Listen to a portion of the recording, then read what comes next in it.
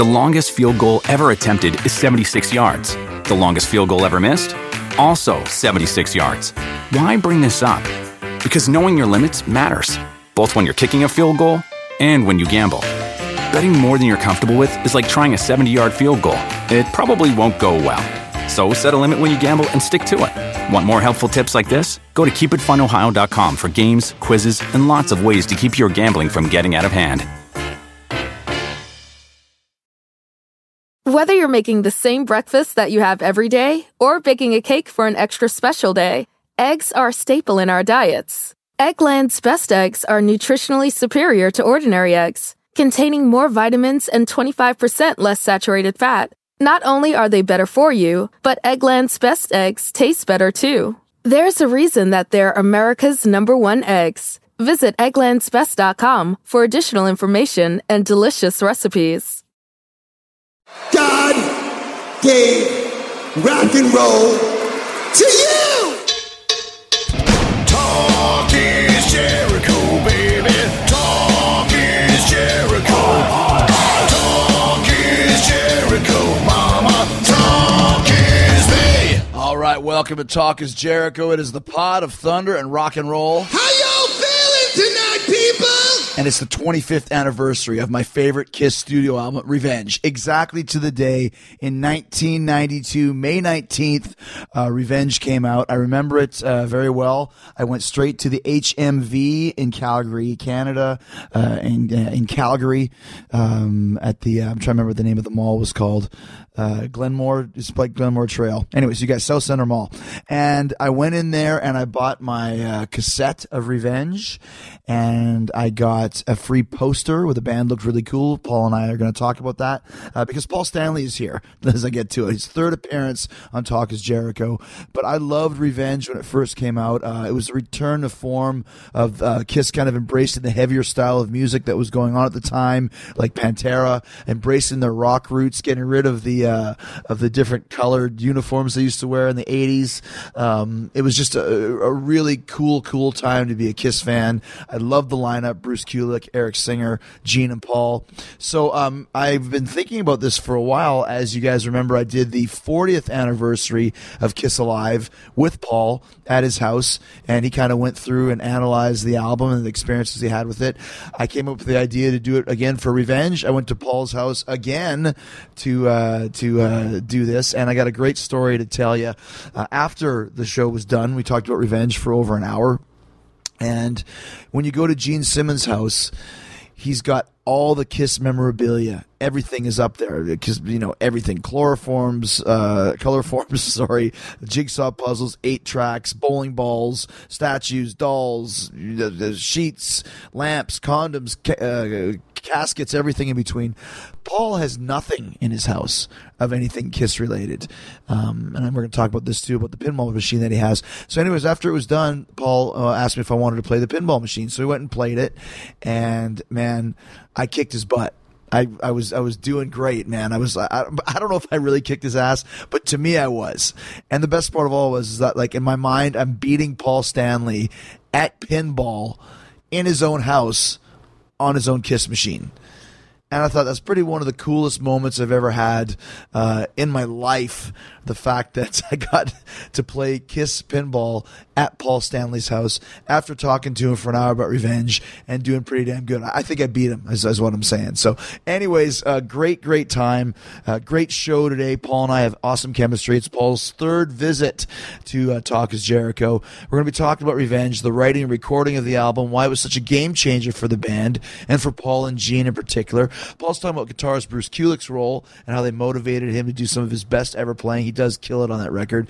What it was like with working with Bob Ezrin, again, the producer, and how it was to do the album. The first one without drummer Eric Carr, who was sick during the rehearsals and pre-production and then passed away during the making of the record. Paul's also got stories about the album artwork, the title, and of course all the classic tunes. God Gave Rock and Roll to You, I Just Wanna, Take It Off, Unholy.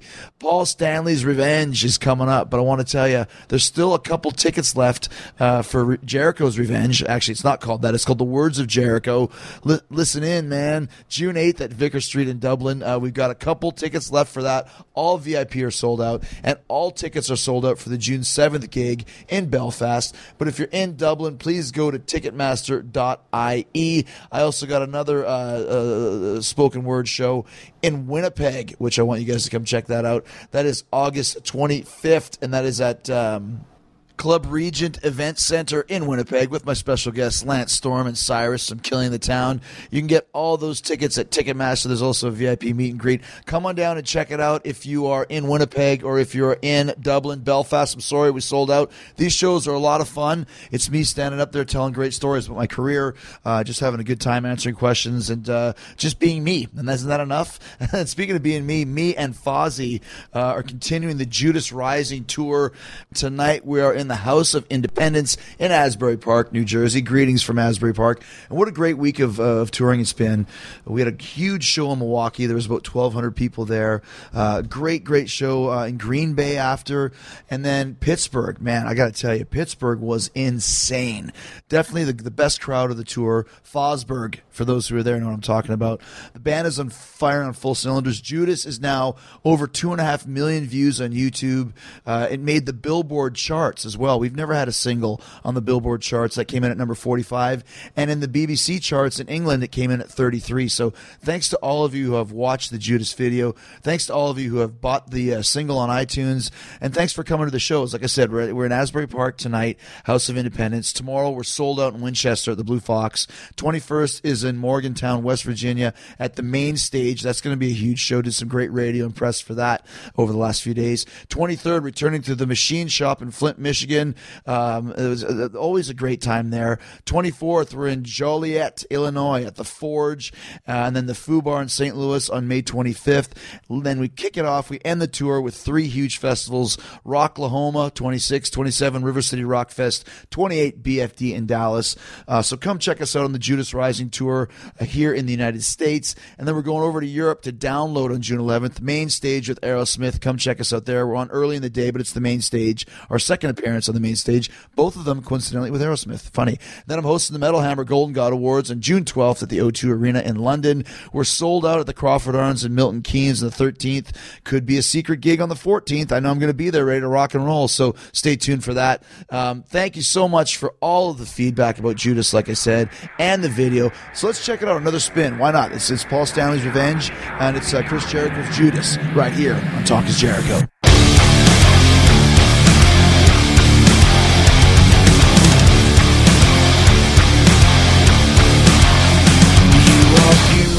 On the inside, you are innocence personified, and I will drag you down and sell you out. Run away. I am cold like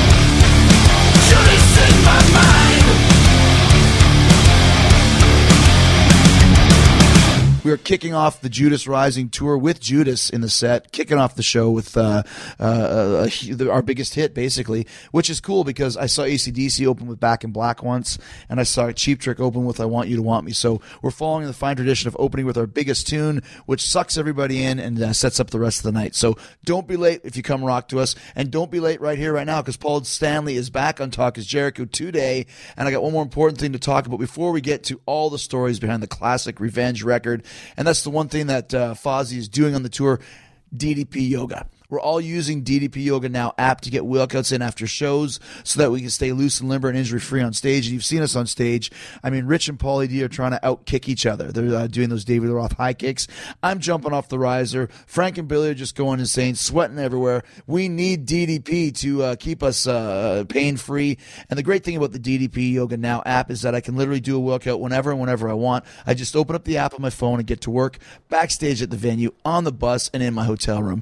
DDP Yoga is a great program for anyone, any age, any skill level, and it's so much more than just a workout. It's a healthier way to live. Diamond Dallas Page has made it so easy for you to get on board with his life-changing program. It changed my life. I want you to take advantage of this tremendous deal that Dallas is offering. He's giving you 20% off the DDP Yoga Now app and all DDPY merch and swag.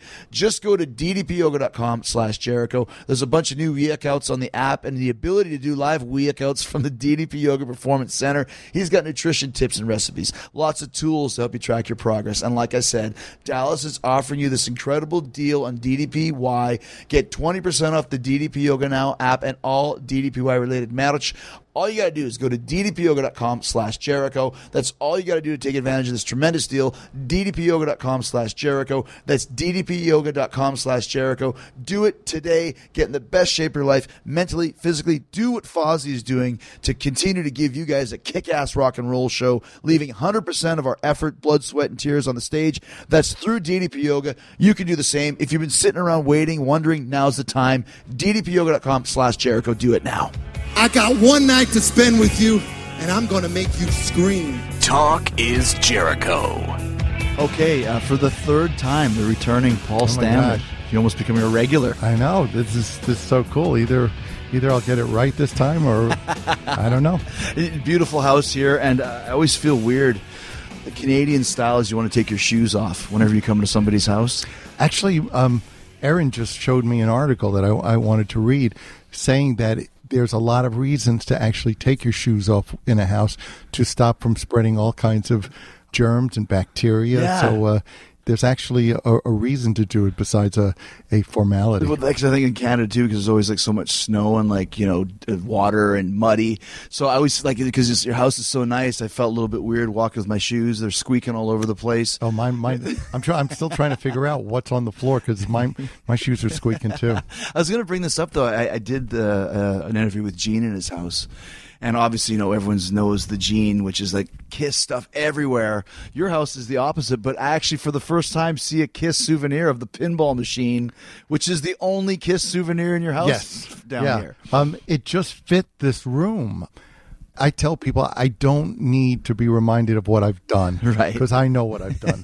So to turn my house into like a monument to me is just, I don't see it. It would be oppressive. It would Yeah. take something that's great, my accomplishments, and turn it into something looming over me. So the KISS pinball machine is just here because it's an amazing pinball machine, and it matched the color scheme. Let's be honest.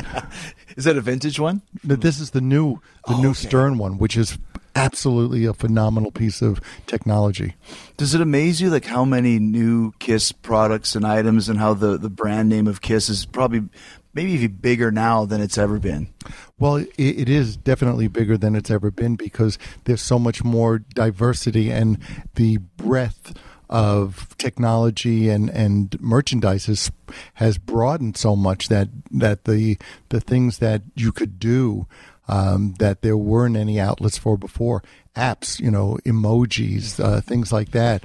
So, yeah, certainly the numbers speak to back it up. I mean, KISS has never been bigger than now. When there was the KISS emojis, I sent them to the guys in Anthrax, and they were like, "Where'd you get that? That's great!" The Paul Stanley smashing the guitar. Very cool. It's cool stuff, right? Yeah. But we're talking today because it's the 25th anniversary of Revenge. Wow. Which to me is my favorite KISS studio album. As you know, I love non-makeup KISS. And there's always, like, now we're getting into the time frame. The last time we spoke was the 40th anniversary of Alive, and then it's the 30th anniversary of this, and 35th of that, 25th of this. Do those ever resonate with you? Do you even know until somebody like me points it out to you? I'm completely unaware. Completely. Sometimes you'll text me, or somebody will get in touch with me and say 40 years ago today, and I'm like, really? It's astonishing. I have no sense of time when it comes to our albums because I don't know. Things seem much more like yesterday for me. And when somebody says, "Oh, Destroyer is what is it now?" Maybe 43 or something like that. Probably it was 76, right? Yeah, 76. It doesn't mean anything to me until I relate it to. Wait a minute, Evan's 22. So it was 20 years before he was born. Right. When I make those kind of connections, I get more of a sense of what it means. But time really has no bearing, and I don't connect to time in terms of anything other than when I use it as a reference point. I mean, 10 years ago to me is no different than 40 years ago to me. Nothing's changed that dramatically. It's just kind of a signpost of it's just the history of the band. Still doing what I've always done. So it's basically business as usual. Now, do you agree with people when they say like Revenge is the best KISS album from the non-makeup album? How do you feel about it as a whole 25 years later? I think Revenge is a great album, a really great album. It could have just as easily been called Vindication. And I think that going into that album, coming out of God Gave Rock and Roll to You, which was really a testing ground for us and Bob to see how we got along together and whether we could do something worthwhile, and that lived up to what we did on Destroyer, not sounding like Destroyer, but the chemistry. So you're talking about getting together with Bob Ezrin. How did that come about for the God Gave Rock and Roll to You? We had been asked to do a track for Bill and Ted's Bogus Journey. Journey, as opposed to Excellent Adventure. Yeah, this is the sequel. And I think the idea was to do this song, which I was familiar with, God Gave Rock and Roll to You, the title of which is fabulous, the chorus of which is fabulous, and the song itself is pretty dorky. It was kind of a hippie song from the 70s, right? Yeah, about mushrooms and fairies. I don't even remember, but I remember seeing Argent at that time. That was the band that did it. And Russ Ballard was the guy who wrote it, and Russ wrote lots of great tunes. So, I'm not quite sure. Maybe the idea was thrown out, or maybe we just thought, why don't we get in touch with Bob? Because in the script of the movie, God Gave Rock and Roll to You basically saves the world. Right. Like the world is about ready to be taken over by the Grim Reaper or whatever, and then this song makes everybody, like KISS saves the planet almost. Yeah, and I think that once the subject was brought up, and I'm sure it came from us to Bob, it really came down to, let's see what we can do together. I think there was a lot of raw nerves and a lot of hurt feelings and a lot of embarrassment, and I think everybody had a lot of baggage from doing The Elder. So getting together was an unknown. Didn't know how it was going to go. And I think everybody came in not only with their A game, but with the idea of proving something and disproving something else. So when we worked on God Gave Rock and Roll, it really felt like the old days. There was an amazing chemistry once again with Bob, and a perhaps more of a sense of us having more to offer than we did when we did Destroyer. And I think it wouldn't be harsh to say that our musicianship was not what it was when we got back together to do Revenge or God Gave Rock and Roll to You. So the idea to go into the studio and rearrange and rewrite a song and come up with something that was as intricate and bombastic and symphonic and dynamic as God Gave Rock and Roll to You was thrilling. It really was a feeling of vindication that we could do something extraordinary. And to this day, when I listen to that, it's in a class with very few of our songs. So that really was the seed and the impetus for doing Revenge with Bob. I think he probably felt the same. It was we did it with a certain amount of anticipation and a certain amount of trepidation. Did you feel like that you had something more to prove with Bob? Because it seems like a Destroyer so critically acclaimed, that the record that broke Kiss out into the mainstream, and then Elder, which at the time was critically panned. Listening back to it now, it's a great record, just in a different style. It's a different undertaking. Well, that's kind, and I wouldn't necessarily agree with you. I think it's not a very good album. I don't think it has any sense of cohesiveness. I think that the vocals, particularly mine, are just very stilted and forced, fake. The material is disjointed, which is no surprise because there was no cohesion in the studio. There was no band half the time. There was no Bob half the time. Well, let me be more accurate. There was no Bob most of the time. And it was a tough time for all of us for different reasons. And I think Revenge was a rebirth of an amazing chemistry between us and Bob Ezrin. So it was a very exciting time, and a time where everybody was determined to do their best. And we looked on it very, very seriously. And I think we all had a sense of a cause, something that we had to... Because what is the state of the band at this point in time in 90, 91? Because if you're looking at Hot in the Shade, which was the tour before, you guys had started getting back a little bit heavier, playing older songs, looking a little bit more leather rather than the neon, greens and reds of Crazy Nights and Asylum and that sort of thing.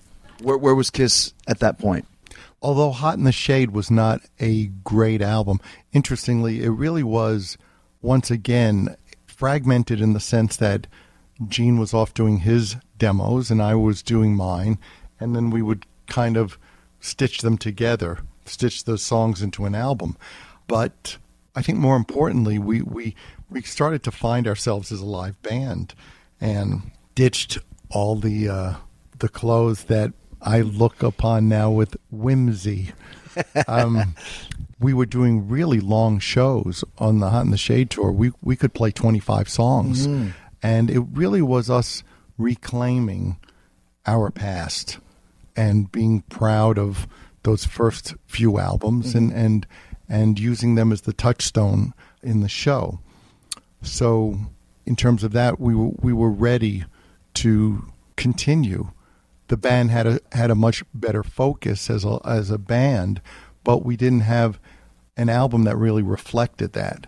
And Revenge was very much that, although it was a really horrible time because Eric Carr was sick, and I was thinking yesterday, in hindsight, and I've said this before, I didn't think he was going to die, although it was clear he was going to die. You look at somebody who's doing fairly well, and you don't see the end game. You just don't. When somebody says that 6 people get this particular form of cancer a year, and it's virtually fatal, you just figure, well, you're the guy to beat it. Mm-hmm.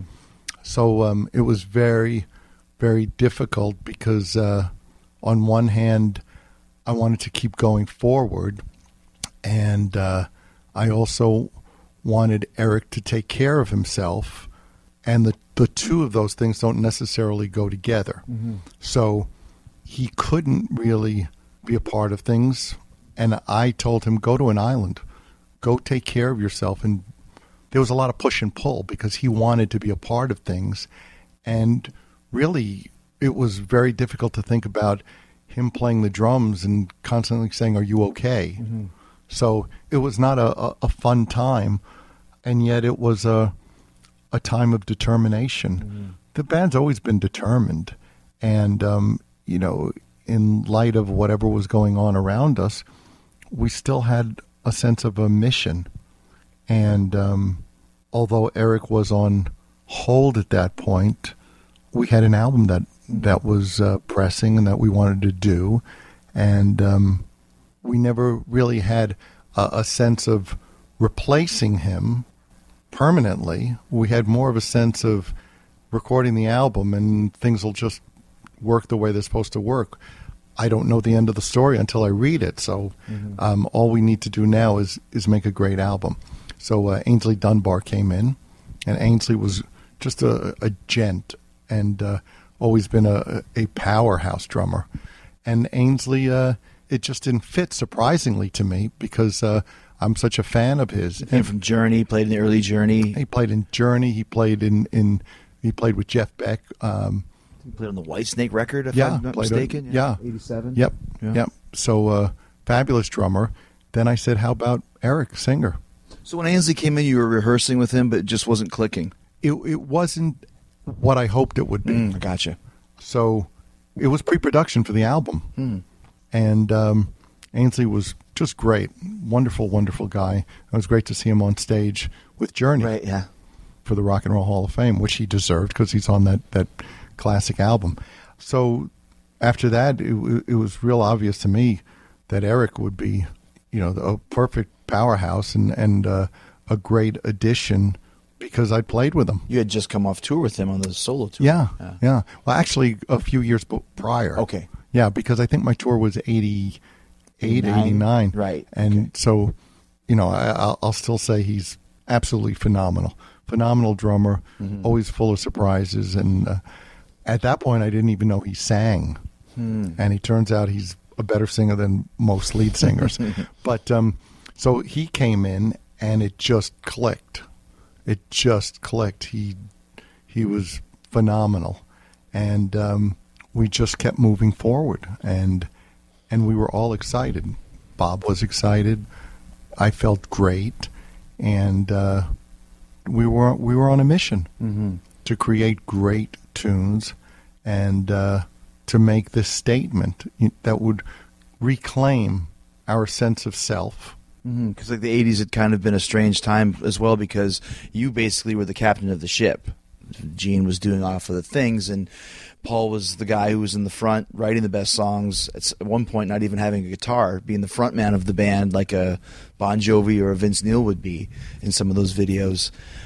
And not that I ever wanted to be. Right. Which is the interesting part, is most people would relish that position. I didn't want it, but I didn't have any choice.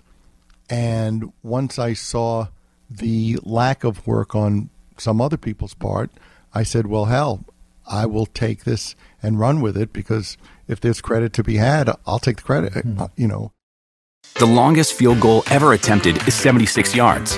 The longest field goal ever missed? Also 76 yards. Why bring this up? Because knowing your limits matters, both when you're kicking a field goal and when you gamble. Betting more than you're comfortable with is like trying a 70-yard field goal. It probably won't go well. So set a limit when you gamble and stick to it. Want more helpful tips like this? Go to keepitfunohio.com for games, quizzes, and lots of ways to keep your gambling from getting out of hand. This is Talk is Jericho. Kiss has always been a partnership between Gene and Paul. The best Kiss albums have great Gene songs and great Paul songs, and sometimes together. That went away in the 80s, but for Revenge, the biggest thing that I noticed right off the bat was the return of Gene Simmons, your partner. Yeah, and that's really key. It's really key. Gene can be so caught up in being P.T. Barnum that not only does the public lose sight of what he's capable of, but he may lose sight of what he's capable of. He's a phenomenal bass player, and when he's focused, he's a great writer. And I think Bob is a great taskmaster. The difference perhaps between doing Revenge and doing Destroyer was where we were in our career. We certainly had done enough on our own, had grown as musicians, had much more experience, so we weren't going to be in quite the same position of, if you will, camper and counselor. But we still looked to Bob for direction, final say, and just a voice of reason and somebody who we respected. And quite honestly, there's not that many people who I, for one, respect, and Bob was one of them. Especially at that point to kind of be the director of ceremonies and telling you what to do in a lot of ways. Yeah, and saying no, yes, that's good, that's not good. It worked great. It worked before, and it worked again. Were you giving him the final say, like Bob has the last word, or is it still Gene and Paul's decision? No, I think we gave Bob final say. There was so much of our history where we needed a tiebreaker. In the beginning, we were very much on the same page, although we brought different things to the party. At some point, it really became, I want to do it my way, no, I want to do it my way. So for us, producers became the person to make the final decision. And in Bob's case, it was warranted, and he deserved it. When Bob was at his best, he was phenomenal. Did you have a talk with Gene at all, or when did you realize that Gene was coming back with this great material? Were you listening to some demos, and why do you think he returned to form, so to speak? I think we all knew we needed to, and I think, I don't know, maybe his movie career wasn't going well. I don't remember, honestly, but I know that he was excited, I'm sure, to have Bob back, and there was a challenge to rise up to. So Bob wasn't going to let anybody get away with anything. I have to say that at one point, Bob had said to Bruce, you're not cutting it. What you're playing is not good enough. And either you rise to it or we got to do something about it. And that's terrific because it's typical Bob. And it made Bruce work much, much harder. I'm sure it scared the pants off him. And he went and worked his ass off and came up with the goods.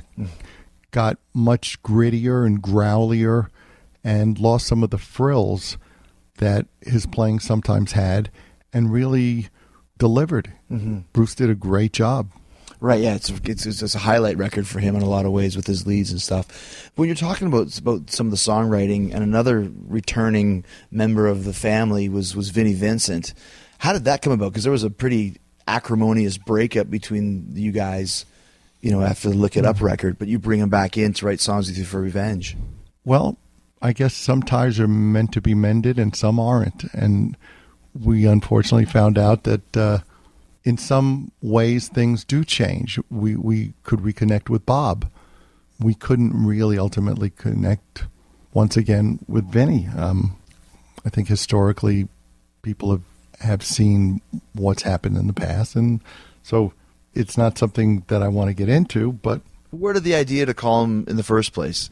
Well, we were excited, and we were excited about exploring possibilities. Because you did write some great songs with him, no matter crazy or whatever he is. He's a great riff writer in a lot of ways. Yeah. Absolutely, absolutely. So you got back together with him, you'd sit down, put together a couple riffs, and then go through the whole rigmarole again. And now we're going to move on. Okay. But you did create some great tunes once again. I Just Wanna. Terrific. Unholy is his as well. Terrific. So, yeah. There's terrific writing on that album. Tough Love is great. It's a terrific album. Heart of Chrome. Heart of Chrome is great. It's very heavy. Yeah. And everything came about rather easily. And there was a cohesiveness to the material. We were all very focused on the direction, not because it was premeditated, but we were all of a single mind. Mm-hmm. I don't remember anything coming in where we said, oh, that's ridiculous. Mm-hmm. Everything was hand-tailored to be part of this album. At one point, we had great tracks, but we didn't have the vocals. We didn't have lyrics. Bob and I went to Maui for probably a week and wrote lyrics. Mm-hmm. So it was a great time for us and a great labor of love. You've always, as Kiss, have kind of, as the best bands have with longevity, incorporated kind of other elements of what's popular at the time. For example, I Was Made for Love, and you had a little bit of a disco vibe, and Crazy Nights was a little bit more of a Bon Jovi type thing, et cetera, et cetera. Was the element of for a band like Pantera that was really hot at the time, it's much more of a heavier sound, was that creeping into some of your writing as well, or was that thought process we want to get a little bit heavier? I think it was more us showing a determination and a steely focus on what we were doing. I think that the other side of that, and certainly to me comes across as disingenuous, would be what's that album called? I can't even remember anymore. Carnival of Souls? Yes. Okay. See, I blocked it out. That's Kiss's grunge album. Yeah, that's like, hey, let's be grungy and let's be angsty. Well, we're neither. Mm-hmm. We have nothing to complain about, and we're not a grunge band. So that was a very much Gene's idea of where we should be, and I think it fell flat in terms of resonating honestly. Mm-hmm. Whereas Revenge isn't us trying to be anything except who we were at that time. Not unlike Creatures, but sharper. Mm-hmm. Sharper, more focused, no frills, but great arrangements and great playing, but nothing unnecessary. Even from an image standpoint, too, though, I remember when I first got the record, if you bought it, you got a poster. And the band picture, guys looked tough, all leather and studs, and Gene had the goatee, and he looked like the Demon again. Right. And that to me was another cool moment in history where you came across, once again, with the leather and studs, which you had back in 73, 74, which you had abandoned due to the sign of the times over the 80s as well. Was that a conscious effort? I think we were, once again, reclaiming, not reverting. We weren't recreating something we had done as much as we were updating and reclaiming a point of view that we had had. It was exciting. We loved what we were doing. Now, when you're talking about, let's say, picking a single, now for 10 years, there was I Love It Loud in 82, and then Unholy in 92, and the rest of all of Kiss's singles were Paul Stanley songs. What was that? Was that you guys all decided together, record company decision? How did you feel about that, about breaking your streak of Paul Stanley singles? I think maybe it was necessary for some people, in a sense, to say Gene's back. Mm-hmm. So it wasn't my favorite moment, but everything can't be to my plan. Mm-hmm. But you also have to know when something may not make you happy, but is probably the right thing to do. I could think of other songs on there that I would have rather had out, but I think it was very strong.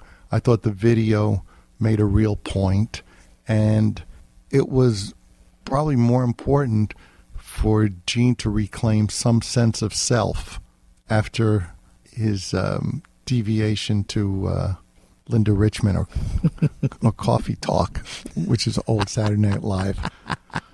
Coffee talk amongst Yeah. yourselves. Yep. Golden Girls. Yep. B. You got Arthur it. look, You got right? it. And I should talk. Hey, let's put feathered earrings on, and let me put a little bit more eye makeup on. But I think it was really important. Gene was looking really good and was really focused, and I think that needed to take precedence over some other things. Was to say, he's back. When you mentioned there's other songs out there, would you have chosen to be the first single if it was up to you?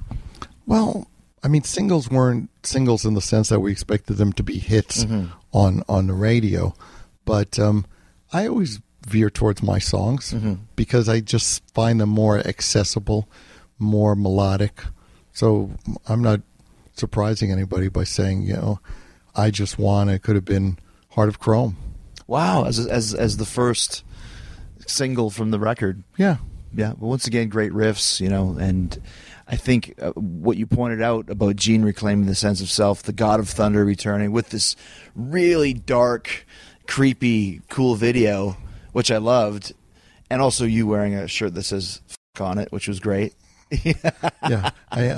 I think if we overdid it, sometimes it was purely to kind of separate ourselves from the past.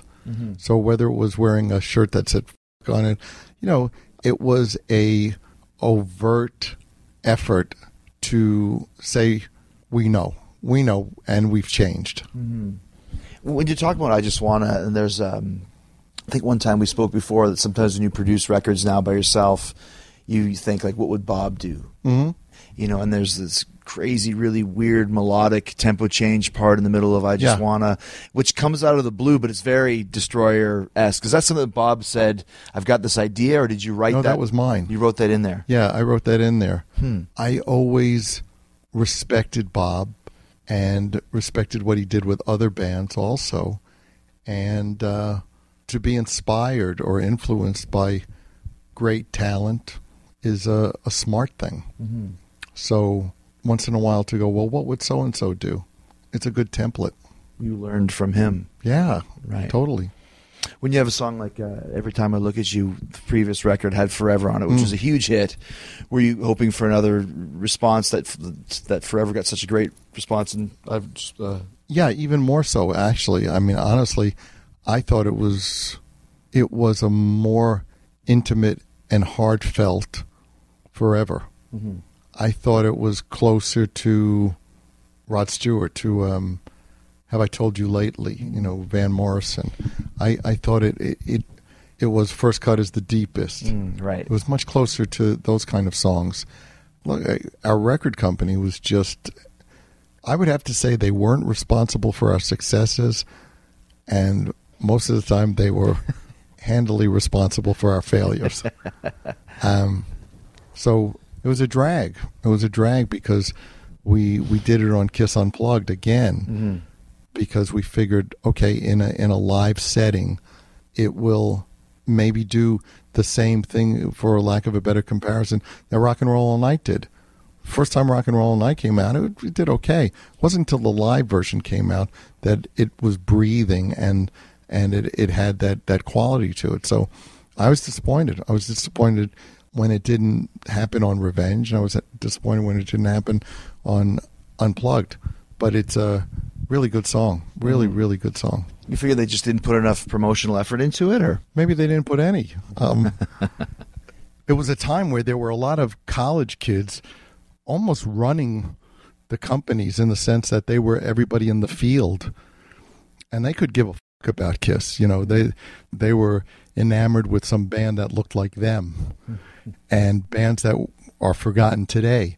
So I think we were more seen as a pest and a nuisance and an irritant. So we didn't get much attention. In the same way, I've said it before, I remember doing Madison Square Garden, and no record company showed up, but they were at some club watching Dan Reed. So God bless Dan Reed, but their priorities were in the wrong place. So that's kind of what was going on in the early 90s too, was it was the birth of Nirvana and Pearl Jam and that sort of thing, and Kiss is like, they're still around, like, what are they doing here, how dare they, type of a vibe. Yeah, and you can only be new once. And then you have to you justify your existence by being great. The novelty wears off.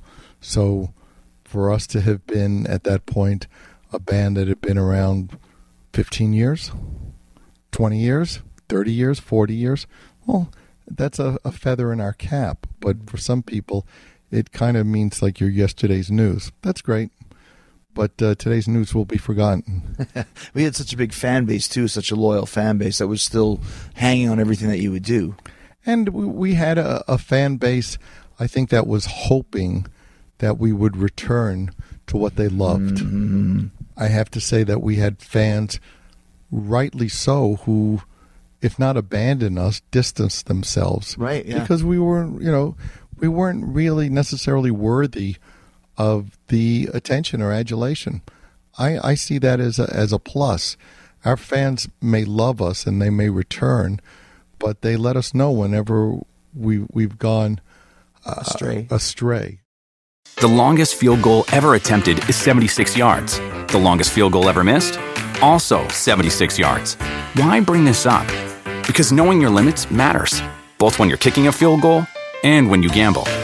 Betting more than you're comfortable with is like trying a 70-yard field goal. It probably won't go well.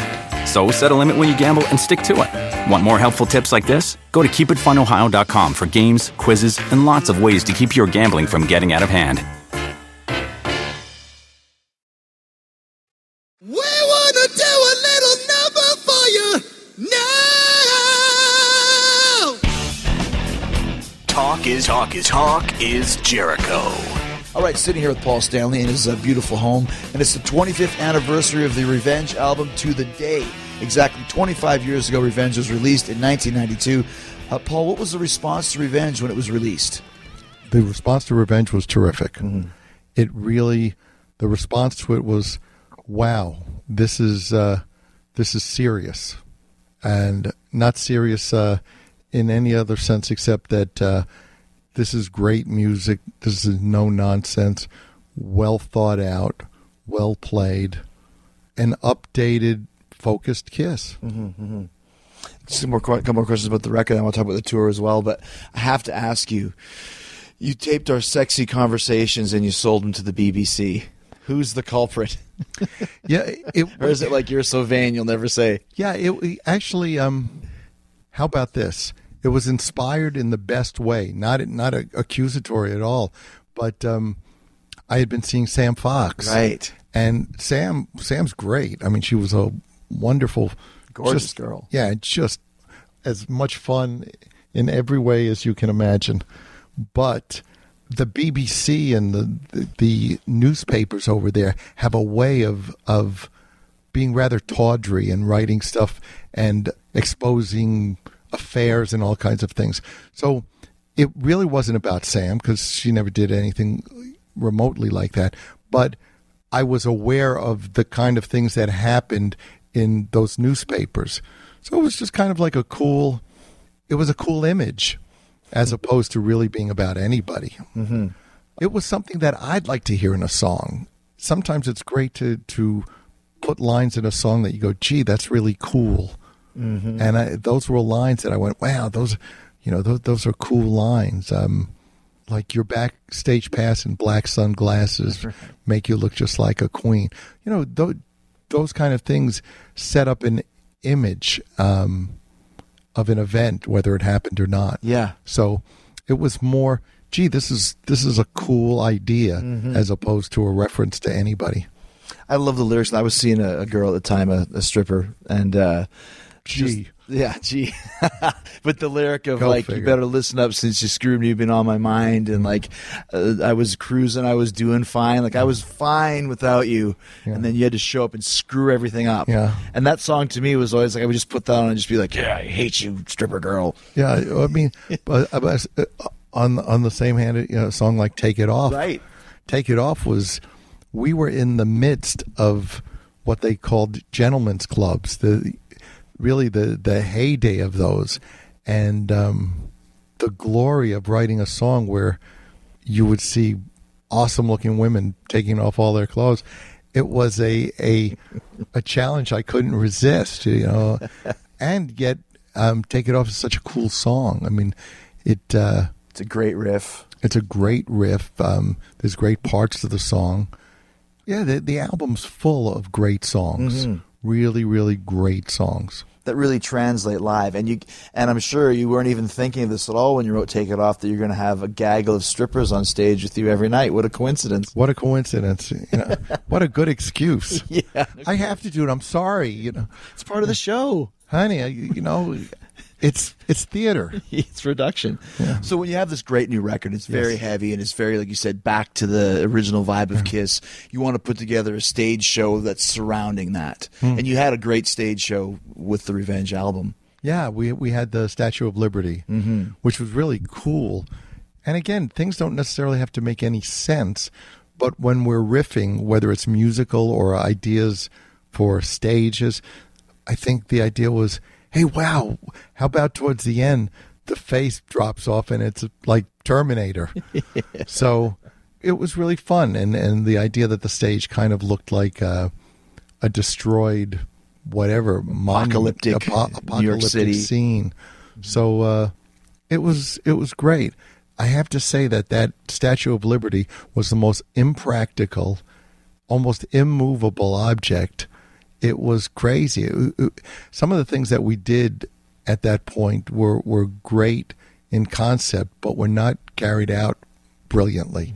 So that was... Would it not work sometimes? Or? Well, it was just so cumbersome. We actually thought about, at the end of the tour, we could sell it to like a donut shop or somewhere, and they could put it on the roof or something, because it was so friggin' big. And like the place with the giant donut by the airport? Yeah, we thought, hey, this is great. Somebody will buy it and put it on the roof of a sub sandwich place. Who knows? New York City subs. Yeah.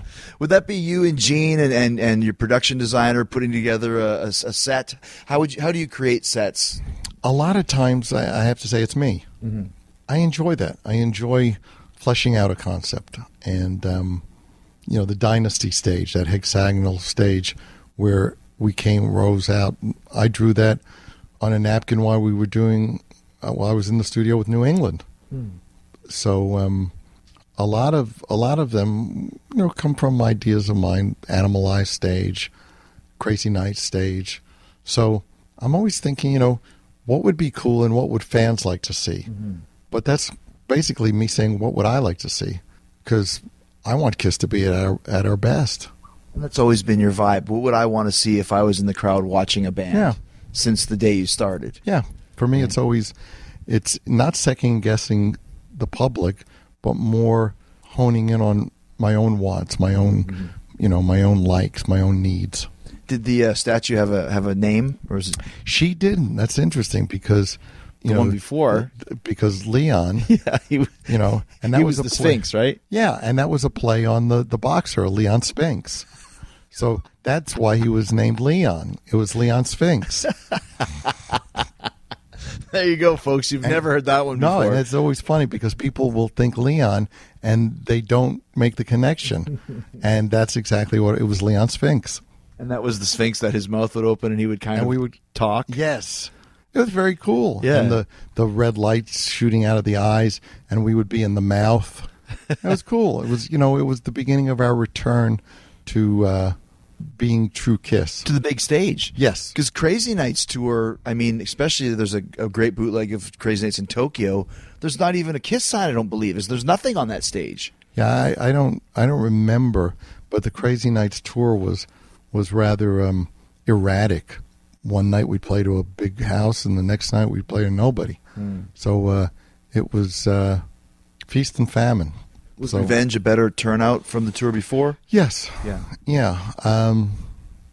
Let's see. So Revenge was 1992. 92.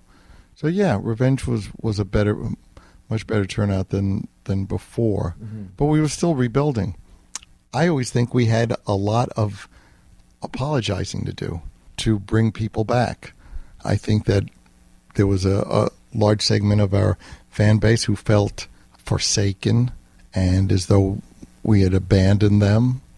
And just doing one good album or something of that sort, or one good tour, is not going to is not going to appease anybody. So we were in the process of rebuilding Rebuilding the whole fan base. Yeah. Getting their trust back. Yeah. When we laughed about it earlier, but just quickly, when you were bringing the strippers in every night, who was in charge of wrangling them? Who would call the local clubs? Someone on our crew, and then we'd have them all back in a room beforehand to pick placement, and it was great. So what would you tell? Would you have to tell them what to do?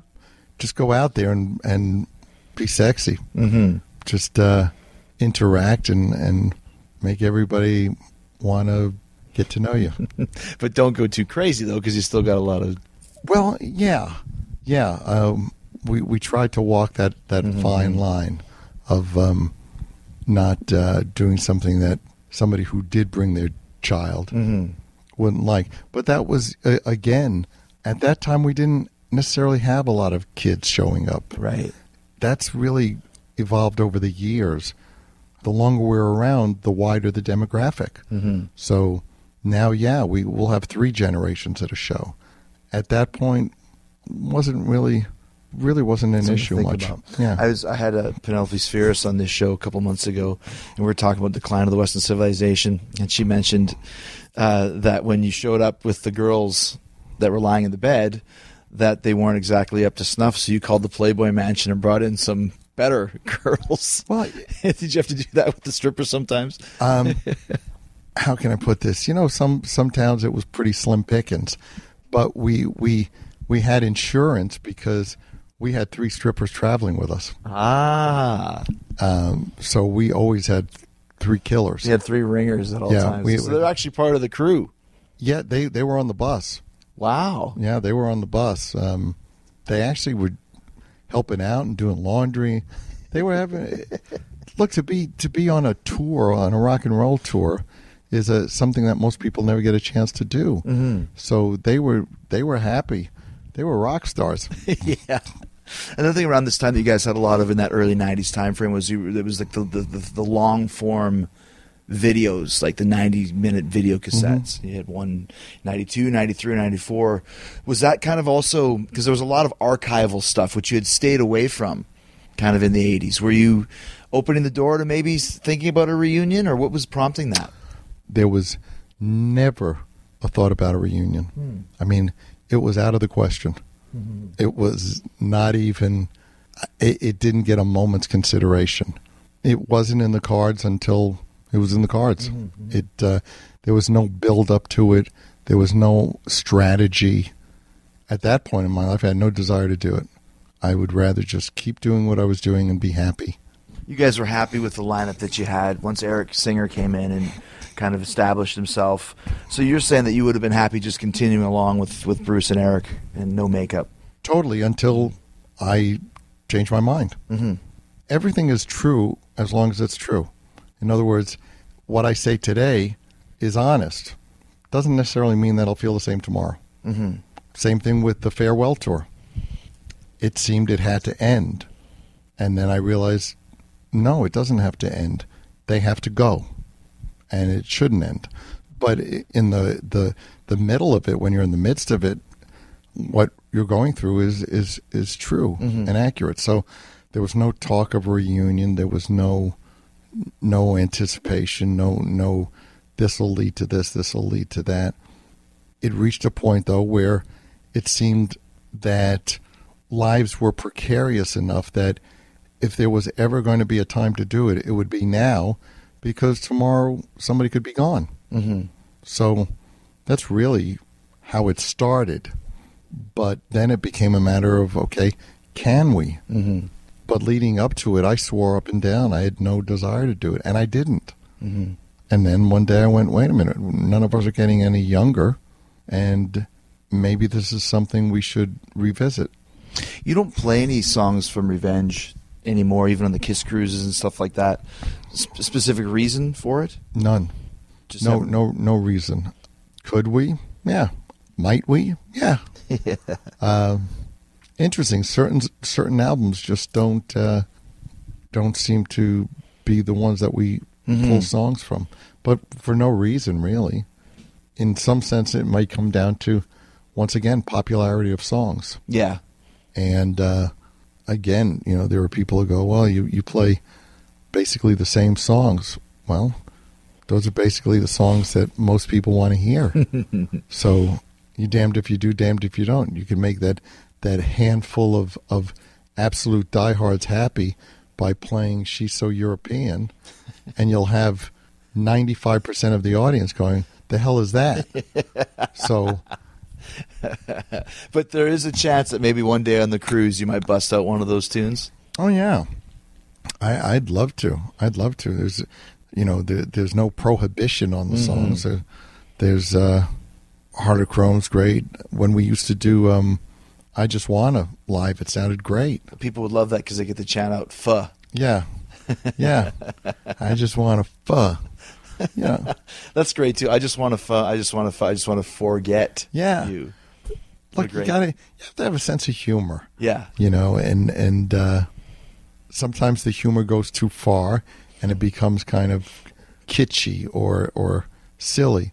But other times it's pretty cool. A song like "All Night" probably crossed the line into the absurd.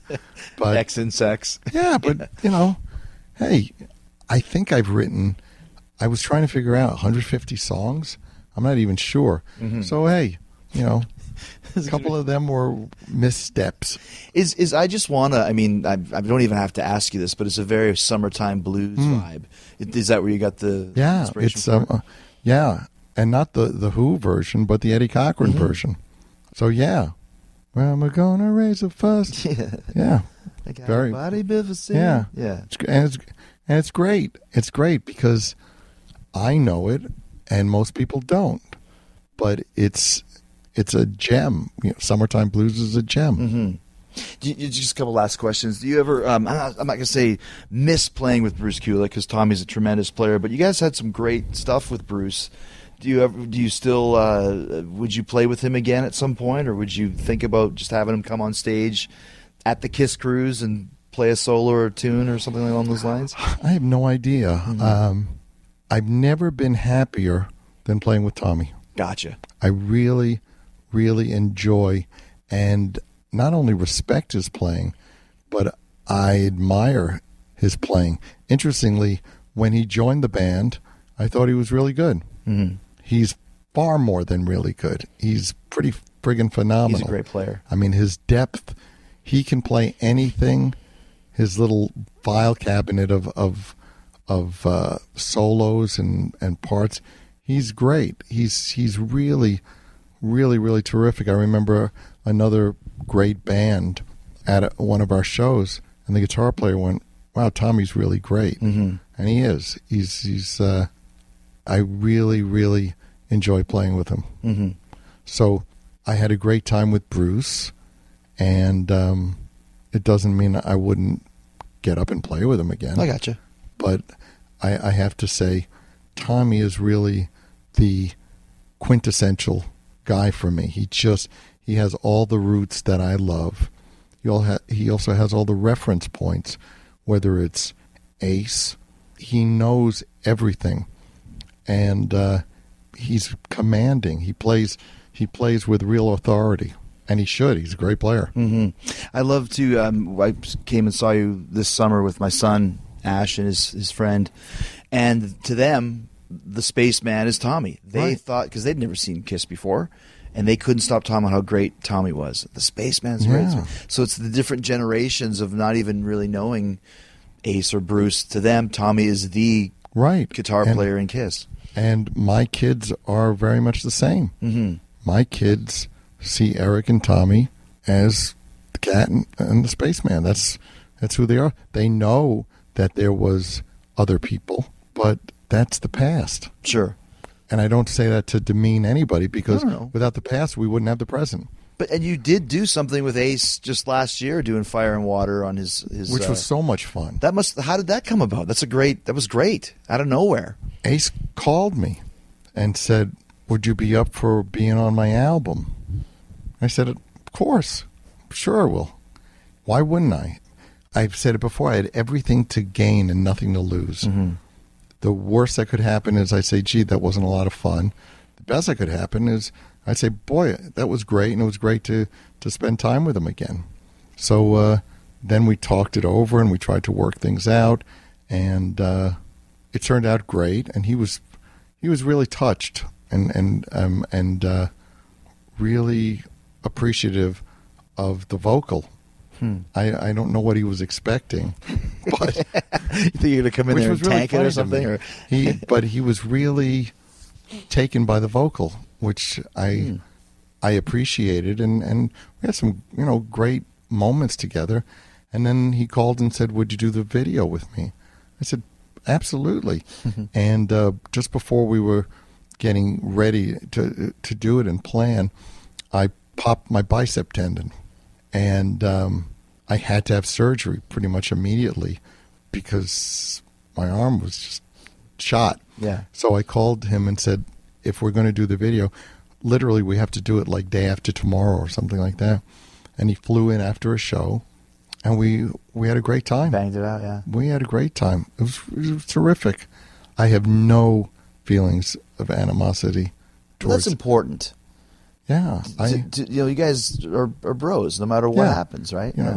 We have our moments of bickering and snickering, but I have no feelings of ill will. Probably felt happy for him, too, that he's doing another record and he's out there touring. And I was happy. I was happy, and I know Gene went to see him play. Mm-hmm.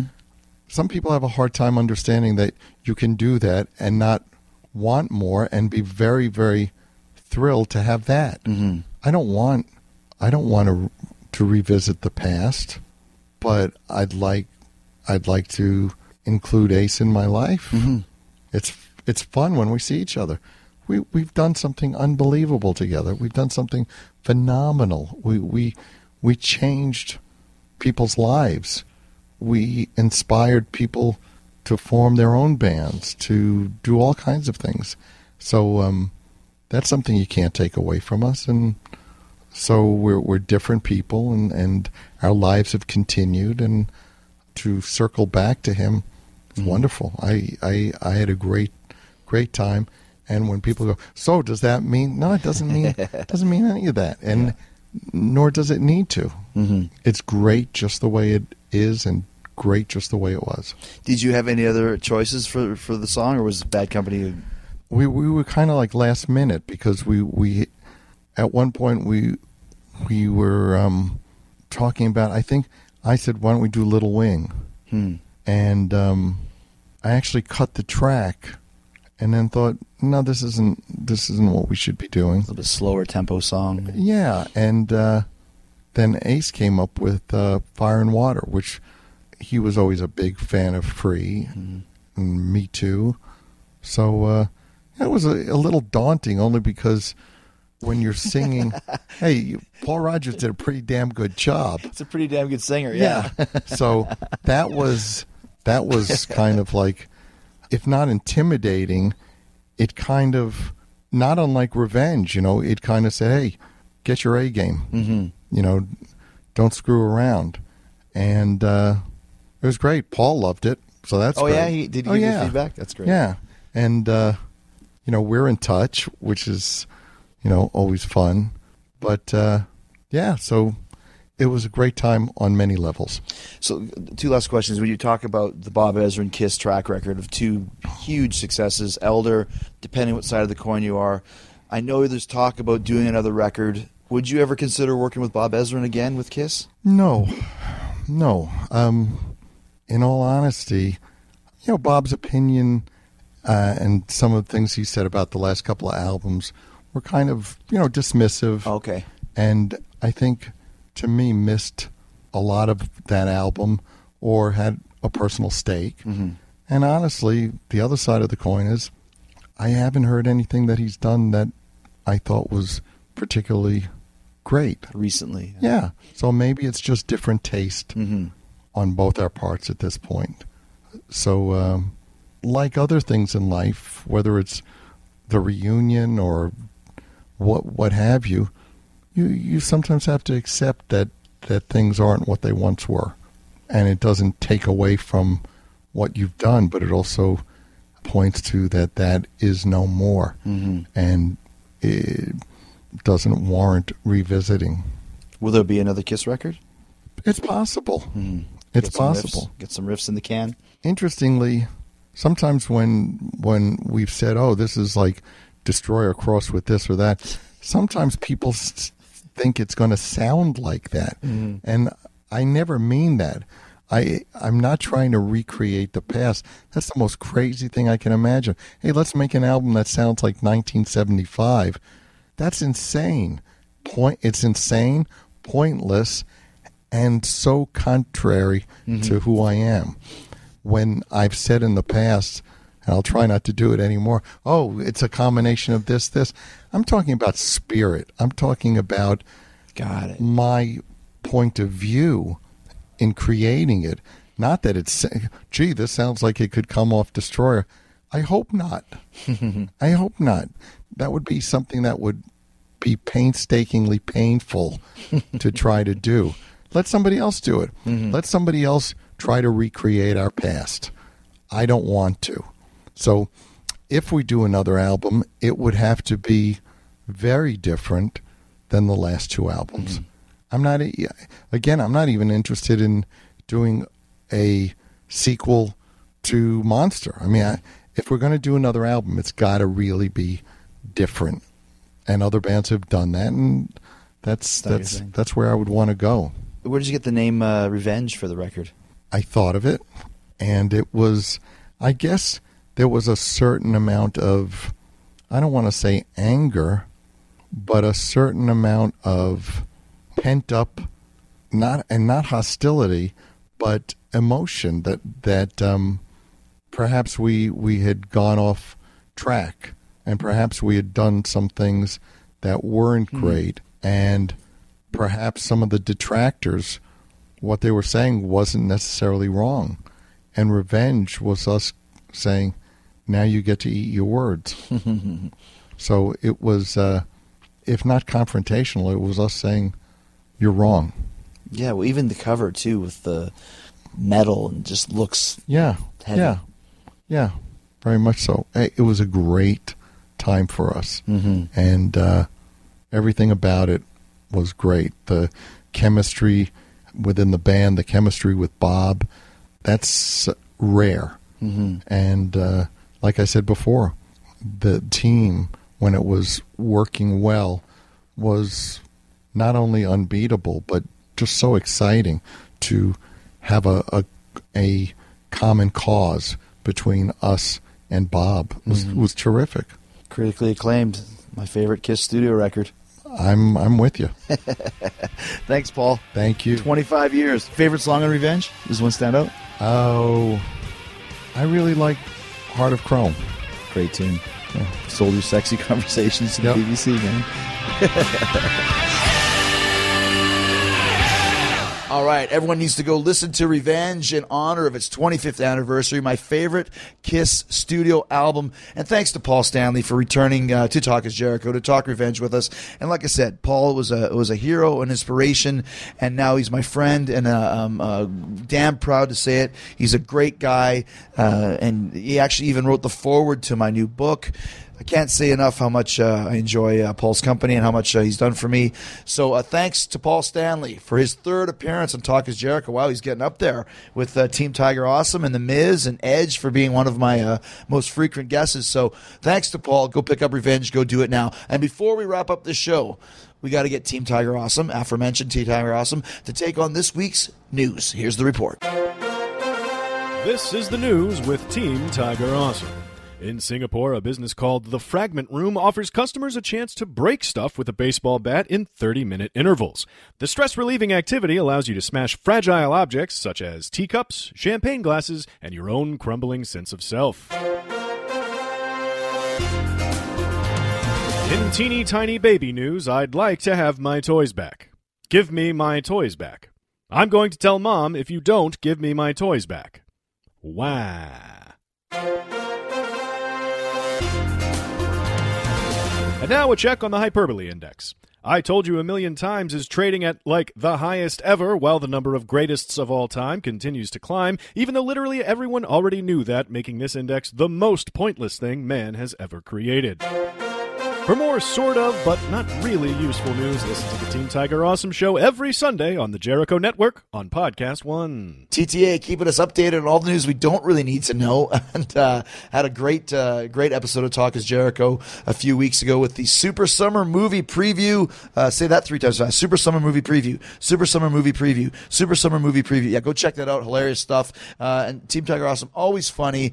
Every Sunday on the Jericho Network. Go check them out on iTunes or Apple Podcasts, and be sure to give them a 5-star rating and review as well. Leave all the Jericho Network podcasts 5-star ratings and reviews at Apple Podcasts, of course. Killing the Town with Storm and Cyrus. Rock Talk with Mitch LaFon. Great interview with Bruce Kulick this week, talking about the 25th anniversary of Revenge as well. So go to the Jericho Network, Kiss fans, and you'll hear half of the Revenge lineup talking about the 25th anniversary of that classic album. Only here on the Jericho Network. You got the Raven Effect, who's just on fire lately, telling great stories about his wrestling career.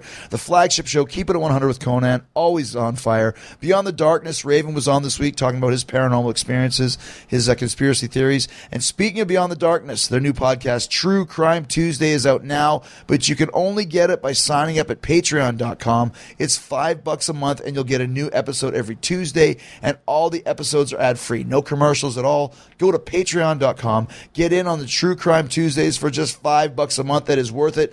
And one big last thank you to this episode's tremendous sponsors and to all of you for supporting the great sponsors. DDP Yoga. Go to ddpyoga.com/Jericho. Get 20% off the DDP Yoga Now app and all DDP Yoga related merch. ZipRecruiter, post your first job for free at ziprecruiter.com/Jericho. TrueCar, go to the TrueCar app or TrueCar.com for all the savings available there.